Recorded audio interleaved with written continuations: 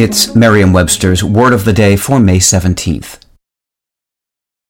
Hi there, it's Julia Louis-Dreyfus. You may know me from my podcast called Wiser Than Me, where I talk to older women and get their wisdom from the front lines of life. I was amazed by how many people told me our show made them look forward to getting older, which is why I'm here to talk about Season 2 of the show. Sally Field, Billie Jean King, Beverly Johnson, Ina Garten, Bonnie Raitt, just to name a few.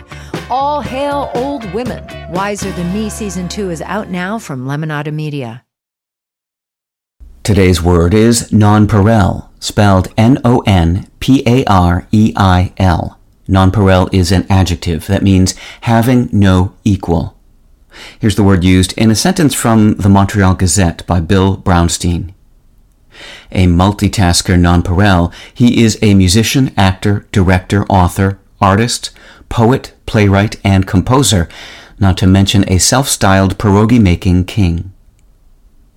Trace the word nonpareil back to its Middle French origins, and you'll find that it comes from a term meaning not equal. Pareil, or in French pareil, itself comes from the Latin word par, which means equal.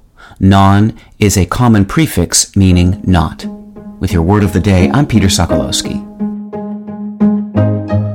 Visit Merriam-Webster.com today for definitions, wordplay, and trending word lookups.